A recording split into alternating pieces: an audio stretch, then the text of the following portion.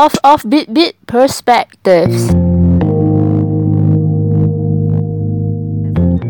The taboo of apostasy is so deep. It's a bit like being gay. Most gay people grow up in a society where from a very young age they're told that the norm is a man and a woman and everybody else is bizarre. Ex-Muslims grow up in the same sort of environments where they're told from a very young age that everyone should be a Muslim anyway, but if you're born into Islam, you're essentially born into privilege. So why would you leave? Hi listeners, welcome to the second episode of the OP podcast. The last soundbite was from an interview conducted by The Economist with a female Muslim apostate. In our last episode with Muslim interfaith activist Mr. Imran, he brought up that renouncing one's faith during the medieval times was seen as an act of treason against the state, since empires were then divided along religious lines. With religious empires already out of the picture today, apostasy or converting to another faith still nonetheless remains as taboo to speak of in the Muslim community. After all, to belong to a faith often means being part of a bigger community and culture when you share similar beliefs and practice certain rituals when you are growing up. Then, to challenge status quo certainly brings forth some resistance. For this week on OP, we speak to two Muslim apostates to learn more about their experience leaving Islam.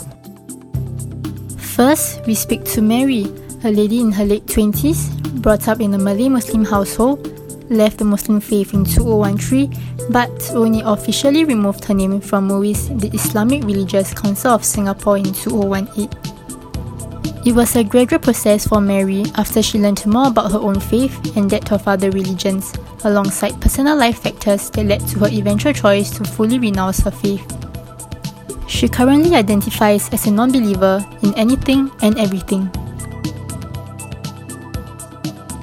As our interviewee does not want her identity to be known, her pseudonym is Mary and her voice has been edited in this podcast. There was no big thing that led me to leaving it. I guess I had never truly deeply believed, even though I thought I did.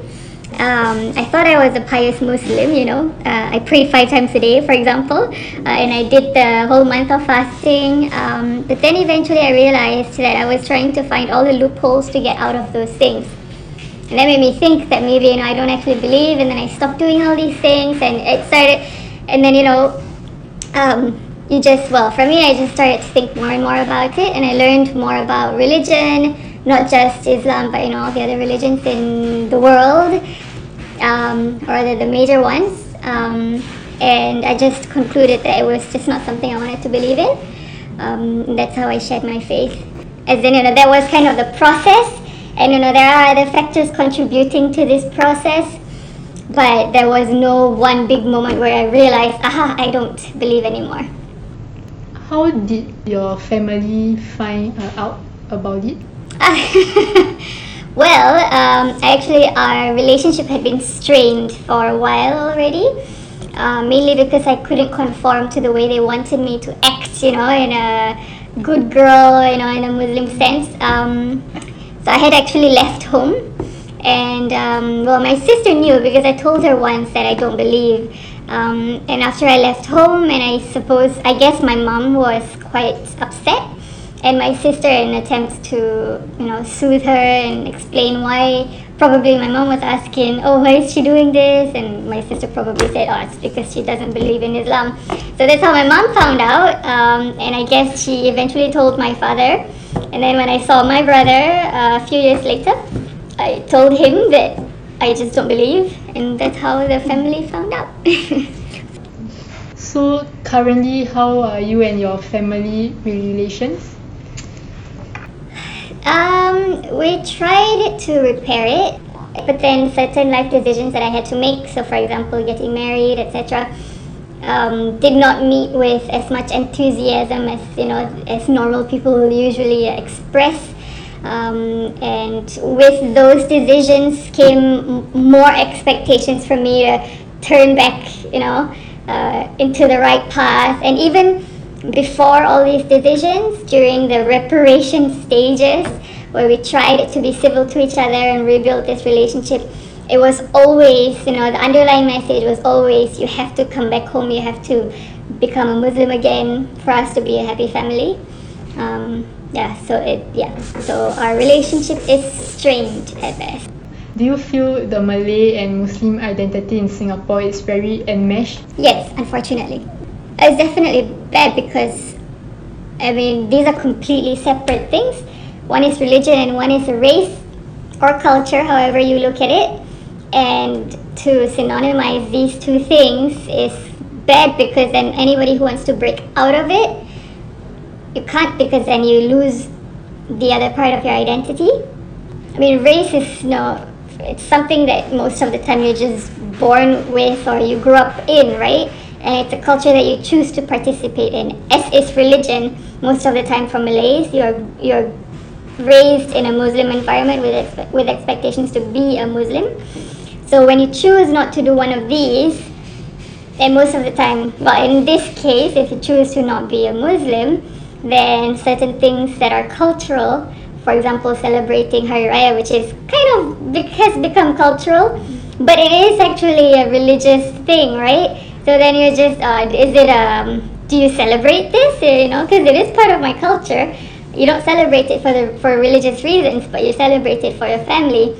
Then there are these questions that arise, and nobody has the guts to talk about it and challenge these, cultural norms or expectations or whatever. So then nobody can escape. I'm proud to be Malay. I can't say that I'm the most cultural or traditional person. I don't cook their stuff. I don't speak it on a daily basis. Besides with my family, I still consider myself Malay. But when I say that, it's a totally different discussion. I would consider myself Malay when somebody asks. I don't define myself as Malay, because that's another discussion, right? Because it's just easier for people to identify me and put me in a box as Malay when they ask, what are you? Rather than explain that I'm not, I don't participate in any particular culture, but that's a different.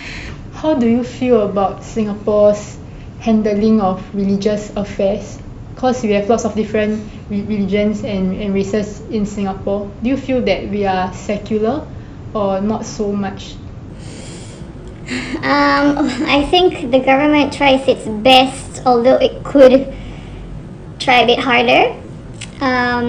They do try to promote religious harmony, but in doing that, they are simply tiptoeing around religious organizations, and they're not protecting the individual needs of its citizens. Maybe because the majority are part of these organizations, and the ones who want to escape are seen as rebels. When you say protecting individual needs, you mean those that would like to leave their organized religion? Yeah. Well, in this case, it's specifically people who want to leave the Muslim religion that I know. How do you feel they can better protect Muslims who would like to leave their faith? Make it a known thing. For example, don't hide it, because there are many people who leave, but they're not shown, right? There are many people who convert into different religions, but this is never portrayed. All you ever see are people who convert into Islam, but you never see anybody who's Malay who has converted into another religion. And they would never do that, just because they consider it such a blasphemy, and there would be too much negative response from the Malay Muslim community, because I think they're just afraid of what would happen, of what could happen. And maybe it's not just because of our Malay Muslim community here. Maybe it's because of Malaysia and Indonesia that's around us. It's a lot bigger. And I know that, for example, thesis papers, if you want to write these around ex-Muslims specifically, or apostasy, it's such a sensitive topic that the people are doctored, because the government, the school is not allowed to publish any thesis that is too sensitive. You kind of have to soften the approach or soften the angle that you're writing about. Yeah, and because a lot of, most people love their family, right? So a lot of their reasons, I think, would stem from these family and community reasons. They don't want to disappoint their parents and family. They don't want to deal with, the rift that will come about if they leave it publicly. They don't think it's worth it because they're happy just living a closeted life, because they still get to do what they want outside of their home. They just have to pretend and put back their Muslim hat when they come home or in front of their family and friends. So yeah, it's mostly, there would be no other reason why you would not openly declare this. In Singapore, unfortunately, we can rule out the fear. Some people are obviously afraid, but that fortunately we do not face for now. What is your thoughts on state enforcing or banning of the hijab, maybe in terms of like schools or uniform occupations or like public areas? Like this is an issue faced maybe in Singapore or even in like the West, in America, in Europe also. Yeah. Well, I think it's very fair for the government to enforce this, because if you say that you are secular and if you are and if you enter public spaces or rather public institutions such as schools or military or civil service offices, for example, there are rules and there are uniforms, and it's not a uniform if you can alter it based on your personal preferences or personal beliefs. So if you say you are secular, then by all means make everyone equal and the same. And if you have a loophole where you say, I believe in this certain ideology and therefore I want to put on this extra piece of clothing, or I do not want to put on this extra piece of clothing, then that's not very secular anymore, is it? Yeah, I think it's quite interesting because different countries have like different approaches. Like in Singapore, the Sikhs, they are allowed to wear their turban in the uniform groups, but they say that there are reasons behind that, different takes on the same issue. Yeah. Have you ever felt pressured to don the hijab or to cover up your body in the past? Cover up my body, yes. Wear the hijab, no. So I was not allowed to wear singlets, for example, tank tops, things that reveals your shoulders or your armpits, and things that are too much above the knees. Do you try to defy your parents? Yes. And they... Well, we got into a lot of arguments for that. I found ways around it. So for example, I would wear these ugly tights that go below the knee when I get out of the house, and then in the lift I would take them off, and coming home I would put them back on, or put a shawl when I'm leaving the house, but then I would remove it as I'm, once I'm out.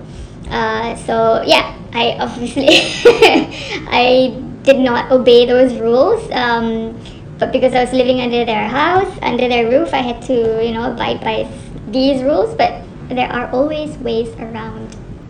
What were some loopholes you found that made you question your faith? So, for example, so the loopholes were that if you are menstruating, you don't need to do these things. And I would just simply say that, my menstruation has not ended, and therefore I didn't need to do all these things for as long as I could. So in the past, when you prayed, do you know why you prayed as a young girl? Or you just prayed because it was something you became used to in life? I did it because I had to, or I thought I had to, because I thought I believed in this religion. And for me, if you believe in something, or if you believe in an entity or an institution or a way of life, when there are rules, you just do it.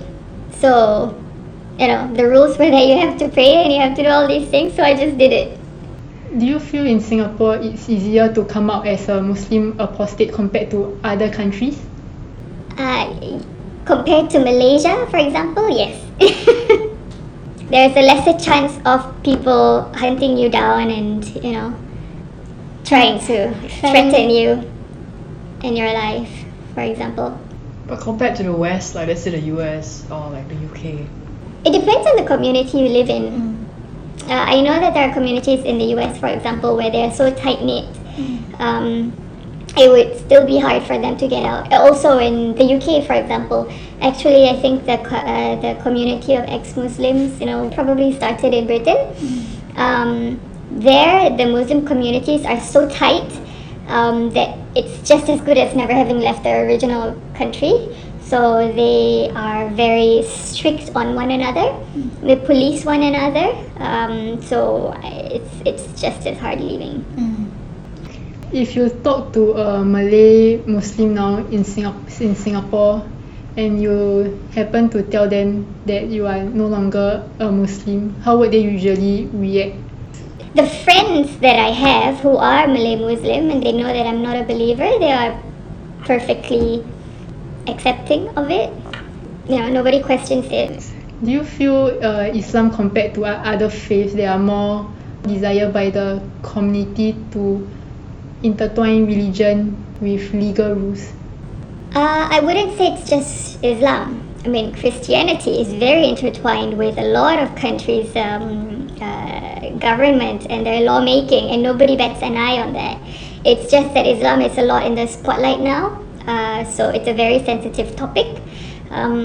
So when people call for Muslim laws or Islamic laws to be applied to secular or governmental laws or country laws, people are then because of Islamophobia, because of the reaction against Islamophobia, there's a lot of reaction and there's a lot of attention on this. Every religion wants to be on top, right? So I would not say that the religion itself is at fault, it's the people.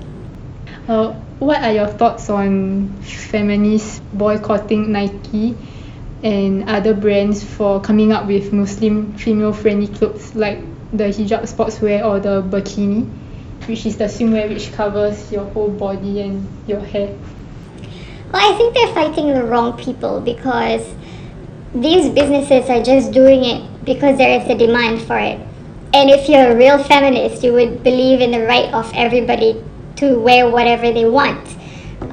So, the root of people wanting to put this on, if they say that it is oppression, it does not lie with Nike or Adidas or these brands, because these brands are just doing what's best for their business.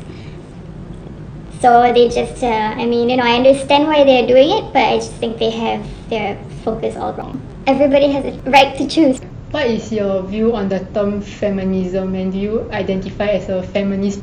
Well, my view on what feminism is kind of similar to what my view on life as general is, which is that everybody has the right to choose.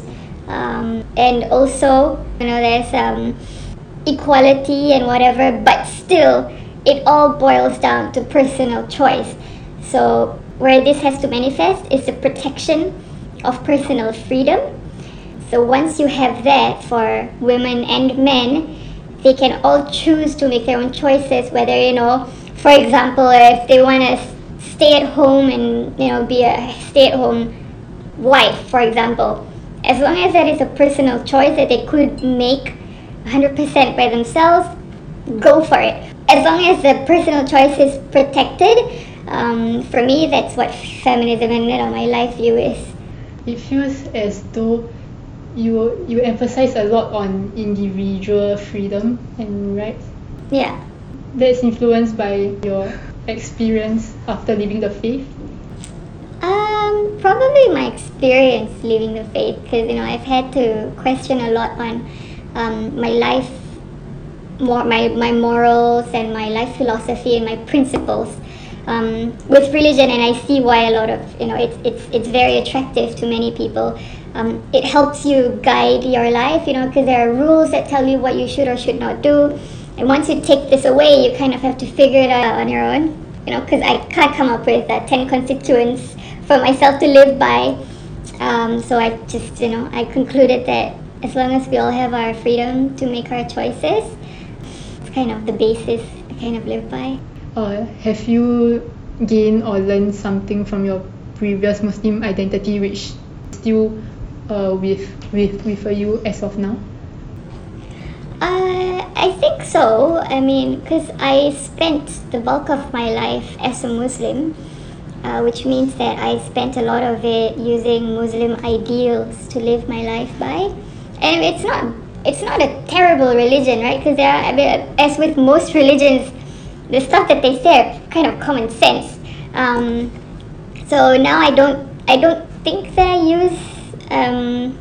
I don't consciously use Muslim rules to live my life by, but there are of course a lot of, if you want to find similarities, you could always, because I want to be a good person, for example, and every religion will say you have to be a good person. So there will definitely be similarities, but I wouldn't say that I live by any certain rules that I discovered back in my Muslim days. Do you have any final thoughts on the whole interview so far? Like anything you would like to share but you didn't get the chance to? Yeah, I mean, maybe if I have to disclaim that I'm not against Islam as a religion or any religion.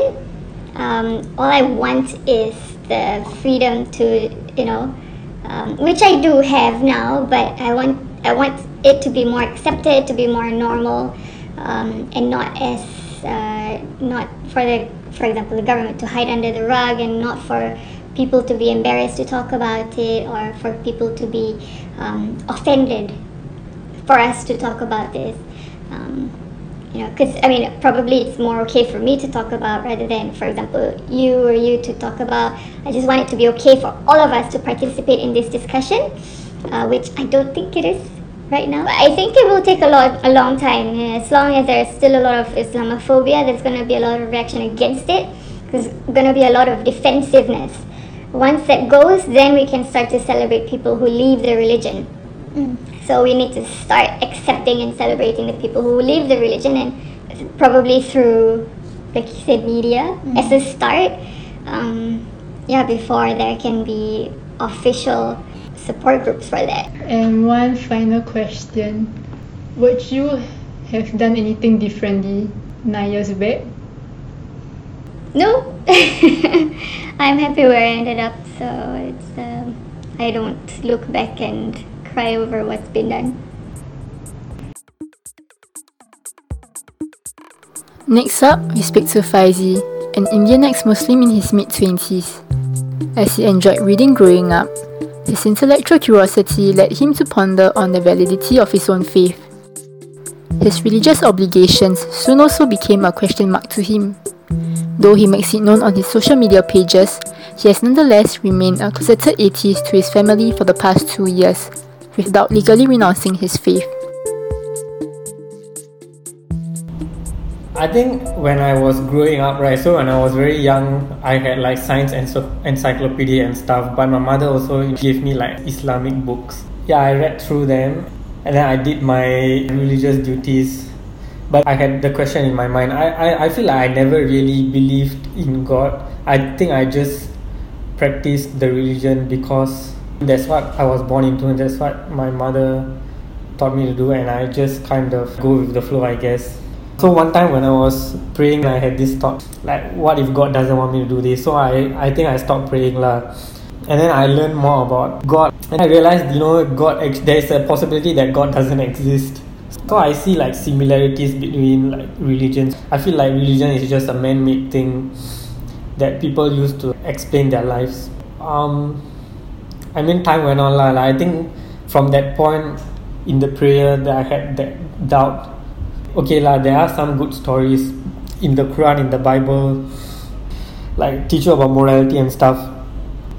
But they are largely just stories lah. Like if you read the Iliad, right, it's the same thing. The Iliad gives you morals, but we don't say that the Iliad came from like Zeus or Jupiter. Like what makes the Quran or the Bible come from God? Like how can you say that? Because there's no actually evidence in those things, and the words that the Quran uses, right, are very vague in a lot of places, and it's very repetitive. That's when I decided that Islam is definitely not. In fact, there's very little chance that God exists. since then I've been reading more about like religions and God, and even about science. If you want to understand the world, you have to read widely, so I try to do that as much as possible. Yeah. And then sometimes when like an individual choose to criticize on some religious ideas, it might be perceived as being Islamophobic. Do you have any thoughts on this? So the first thing that people need to realize, right, is that you cannot take your ideas personally, because your ideas actually came from somewhere. The truth is that criticizing ideas, right, is actually the safe thing to do. Like when ideas are not criticized, then you have like dangerous things like radicalism. Phobia, I guess, is largely justified. The reason is because, I mean, in the news, like you see a lot of like terrorism, and I mean most of them are Muslims. The reason is because some people say that Islam is young religion. Like when Christianity was young, it also persecuted people. So Islam is just going through that phase. But you see, the reason why like religion has to be criticized is because religion actually forces you to accept a set of beliefs as like so like it encourages adherence to dogmatism. But when as society progresses, as in terms of knowledge actually, then you realize that what you once held as normal is not actually good lah. Like for example, slavery. In the past, slavery is normal, but then a few hundred years ago, then like people realized that slavery is evil, and today it's mostly illegal. And the reason is because criticism of ideas is allowed. But in religions in general, right, you cannot criticize the idea because it's from God. But in truth, if you want to believe in God, whatever, but like, do you have any evidence for God? And if you just give like fallacious reasoning and then you believe in God, for some emotional reason, then that's your personal problem. Why do you have to impose on others your religion? Why do you have to defend your religion? Because if it has to be defended, right, that means there's things wrong with it lah. Yeah. Then you were mentioning about them defending on their ideas. Meaning to say? I mean like apologetics lah. They try to come up with arguments to make their religion be sustainable in the modern world. But so a lot of the arguments they use, they cherry pick, which cherry picking is something that a lot of religious people do. I mean, in fact, like even when they are practicing religion, not just arguing for it, they cherry pick. I think that religion enforces a set of rules. So if you want society to behave in a certain way, then you can say that like we all came from God who created the earth and heaven, and if you do bad things, you'll go to hell after you die.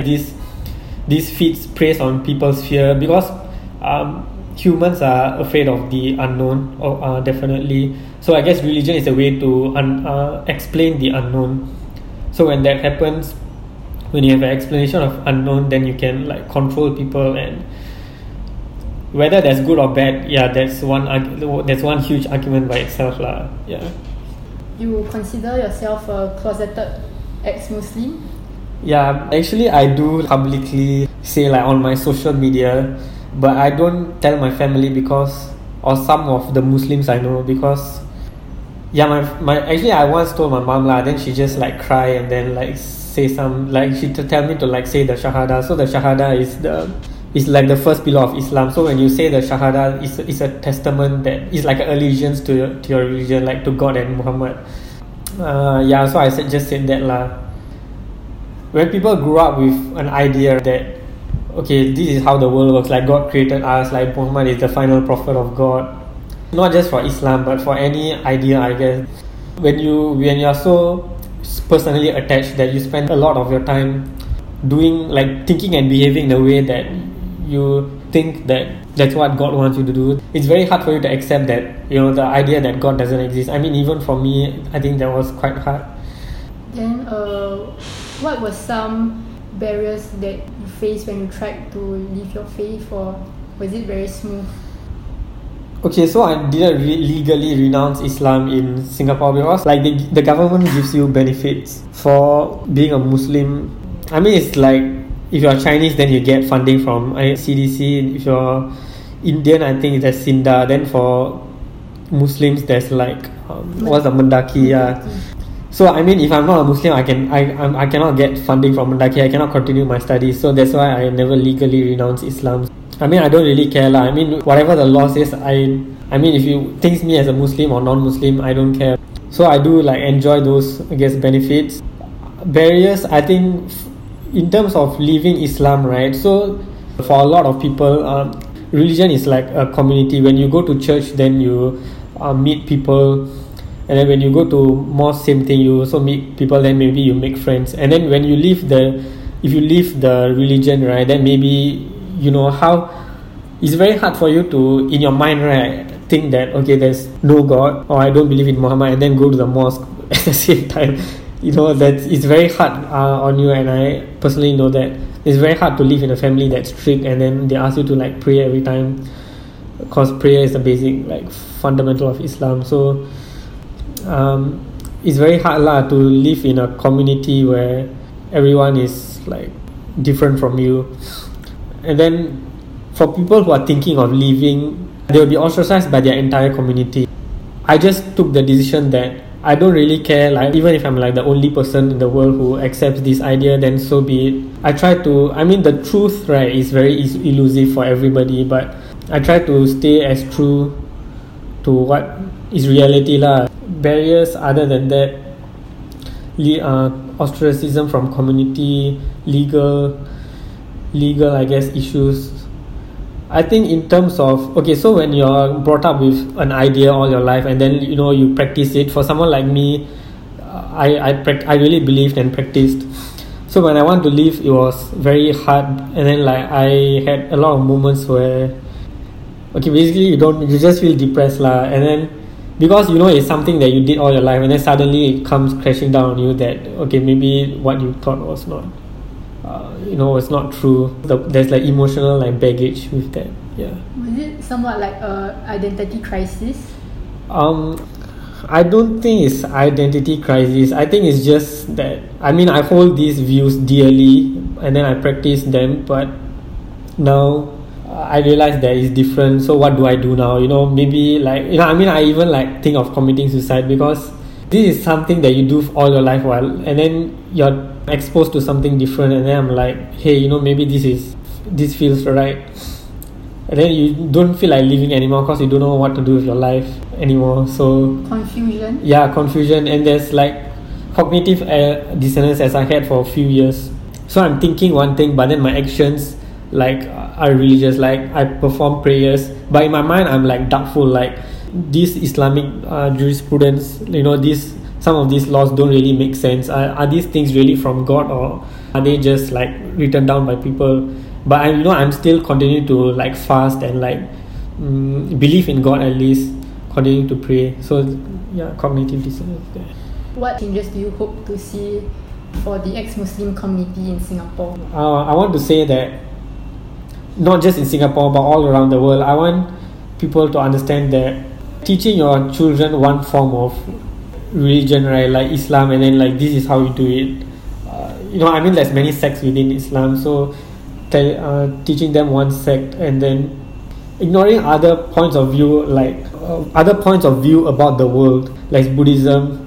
Then there's other kinds of philosophy, there's Christianity, there's a lot of arguments about how the world works. And if you teach them one kind of view, right, then you're oppressing them, you're actually committing child abuse, because this is similar to depriving a child of food, like in that you're depriving them of knowledge, you're depriving them of other viewpoints about how the world may work. So I feel that parents should be to teach them multiple, just like how you try to give your child many kinds of food like as possible, like fruits and then vegetables, I guess, and then meat and then things like that. Just you try to give them happiness from like different sources. If you're taught one point of view, right, then you're going to grow up thinking that's correct. So if I want to see any change in the world, then I want parents to be more understanding of why is right parenthood. Like exposing their like child to different viewpoints to let them form their own thoughts lah. Yeah, correct. I know that people think that your children are going to hell if they don't subscribe to your own religion, but how are you so sure, right, that your religion is right? Have you like even studied like other kinds of viewpoints? So I mean, do you really realize that you have your own biases? No, a lot of people don't realize that. If I were to have a child, then if he were to become a Christian, I would teach him like, the kinds of religions I would know. I would try to learn myself and tell him, look, there's different kinds of people. Some people believe like Jesus is died for our sins on the cross. Some people believe that Muhammad is like the last messenger of God. I mean, there's so many kind of arguments, right? As much as possible, you should be giving your child an accurate picture of the world, which includes its many diverse viewpoints. Yeah. And then lastly, is there anything you miss about practicing on your Muslim faith in the past? Sometimes I do listen to the Quran because like the recitation of the Quran is nice. I changed the way I live. Like I don't pray 5 times anymore. I mean, it's a hard thing to do. I don't really miss it because I mean, as I said, I try to look at the world objectively as much as possible, and if something I feel is doubtful, then why should I be continuing to practice that kind of thing? Yeah. Thank you, Faizi, for sharing your thoughts. We hope that you have a great day ahead. Thank you very much.